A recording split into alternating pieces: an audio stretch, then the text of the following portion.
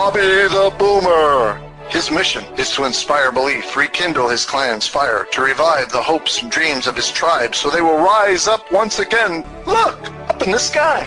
It's a bird. It's a plane. Nope. It's Bobby the Boomer. Bobby the Boomer. Hey, Bobby. Bobby boy. Yes, Grandpa. Go fix the world. Here's Bobby. Well, this is Bobby the Boomer, the baby boomer's buddy, coming to you in my mobile studio. I'm on the road again. I just can't wait to make this show again. Yeah, I decided I would go ahead and drive the old mobile studio, and I'm out and about, and I figured I'd make a quick show. And what is the title of today's show? Today's episode, it is Heed Your Own Advice, or Pay Attention Part 2. Yeah, I got a couple more telling on myself stories to tell you why I, first of all, need to heed my own advice. And then second of all, I got some more stories of why it's important because of my not paying attention. Why we need all to pay attention, especially now in our baby boomer days. Well, everybody needs to pay attention. So there's no specialty on that. But I would like to reinforce the lesson. And if for nothing else, to give you a laugh and maybe reinforce in my own mind how I need to slow down and I move too fast. Not only do I got to make the morning last, I got to pay attention to what's going on. So what happened in the last couple of days to cause me to come up with this episode of Heed Your Own Advice or Pay Attention Part 2? Well, let me tell you. First of all, I went to work last week. I'm the first guy in there. Usually I get in there early and I set my stuff up. I like getting up at old dark 30, and the sooner you get into the JOB, the sooner I get to go home. Yeah. So I was in there and I have this key that gets me into the main shop area because we locked that up, want that all secure. And usually what I do is I have my little bag with my food and some other stuff that I need, and my keys are attached. They're on like one of them things you clip to your belt loop, and then you have a string. I don't know what they call it, a tether.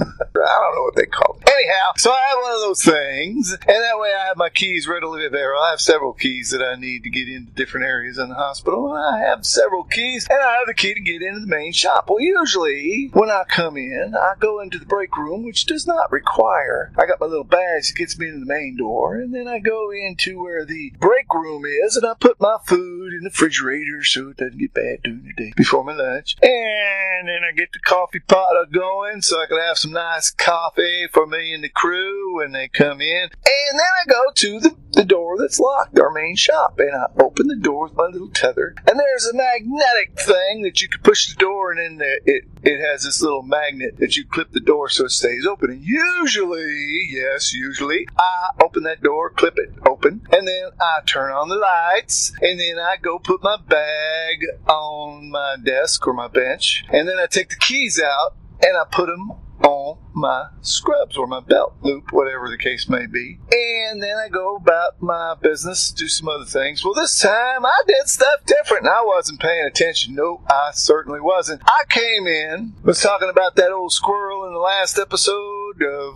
zigging when it should have zagged, or yeah. Well, I didn't heed my own advice on that. What I did was I came in, walked in, instead of going to the break room, I just went straight to the main shop door, unlocked it. Instead of going to put the magnet on the door, I turned the lights on. So the door was not locked open. The door was closed and locked still. So I turned the lights on, put my bag up on the thing, and I said, I'm going to make some coffee. So I walked out the main shop door, and I heard it close and click, and I went, uh-oh.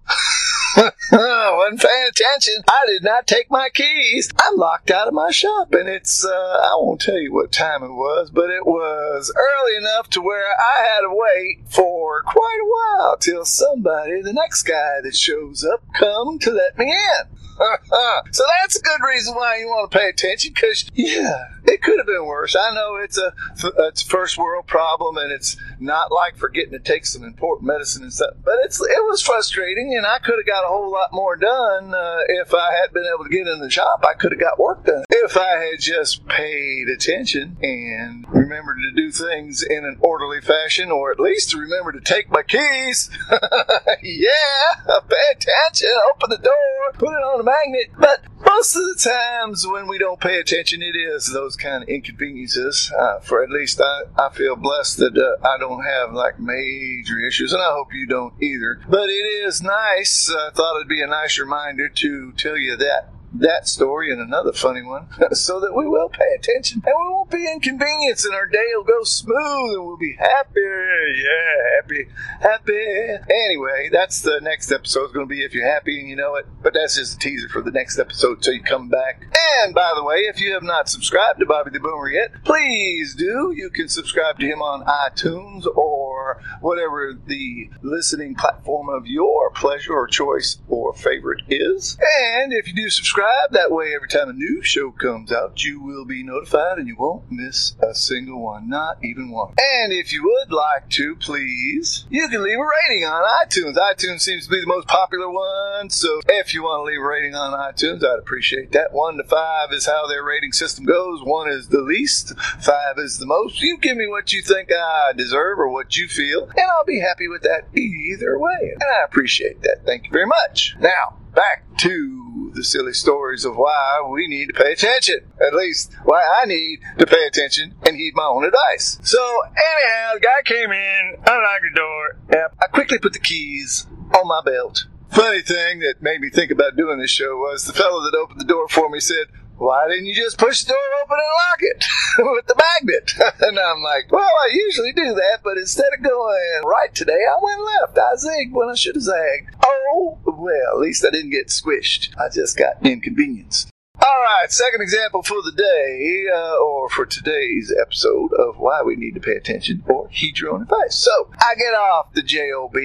I'm pretty sure it's the same day that I locked myself out or forgot my keys so I couldn't get in, however you'd like to think about it. Second story is, well, it was the same day, I believe so, and I got out to my car ready to go home, and I'm tired, I'm going home. And I put the old key in the car and turned the key and went click, click, click, click. And for those that don't know, for those that are automotive people, you know that click, click, click means you got a dead battery on your hands. So, wasn't so bad on that. That was an inconvenience in itself, but that wasn't the place where I needed to pay attention. What ended up happening was I was blessed enough to know that the fellas at work, we have shop cars or shop vehicles that have to go to different outlying areas. So I knew we had one of those superchargers. So I borrowed the supercharger, got the car charged, and I went straight home knowing that if I stopped somewhere to get another battery, I might not get that thing started again. Yeah, And I didn't have the tools with me to place the battery. So went home. Looked up the battery that I needed, if they had the battery or not, and I found it, and I went to go get the battery with the missus' car, my wife's car, and it is a blessing to have two vehicles. So I looked up the battery, and I called the fellas up. Sometimes that's a good part, that's part of paying attention, and I made sure they had the battery that I needed, and I asked them if they put it aside for me, and then I took the battery out of my vehicle with the dead battery, and what I did, I don't know why, I should have put it, all the stuff that I took apart, when you take apart things, you got nuts and bolts and things. I should have put all that stuff when I disassembled and took out the battery. I should have put it in under the hood. Yeah, because all you got to do is pull a little latch to get the hood open. Yeah. But for some reason, my little brain said, hey, I'm going to put my tools in the trunk and close the trunk. Wasn't paying attention because anybody that is following along that is a little bit mechanically inclined will know. But on some cars, like my car, if you don't have a battery, you can't open the trunk. There ain't no key. There's a lot of new cars now. The key fob don't work. There's not a place you could use a key. There's not a keyhole. There isn't doors. There's certain tricks you can do. But I looked up for the trunk. Yeah, there. You're following along. So I put my tools in the trunk. Keep them safe. And they were safe. Went and got the battery. Came back. I was like, okay. Oh, no keyhole in the trunk. Can't open the trunk because the key fob won't work because the battery's dead. What am I going to do? And the tools I needed was in my trunk, not in my toolbox in the house. So, should have been paying attention. Should have listened to my own first episode on Pay Attention Part 1 one, heeded my own advice. Yeah, I should have been paying attention, and I should have put the tools inside the vehicle or under the hood where they would have been easy access. Yeah, because there is a keyhole on the door. Anyhow, and I still like locking things up. I know locks keep honest people honest, but sometimes I'm a suburban boy from up north, and sometimes, I just like locking things up. So anyhow, locks keep honest people honest, and I certainly was honest, and I couldn't honestly get into my trunk, or at least I hadn't figured out how to do it at the time. So I kind of wriggled around and put the battery halfway on, just connected the terminal so I could pop the trunk, got my tools, put the battery in. Okay, all is well. Glad that it was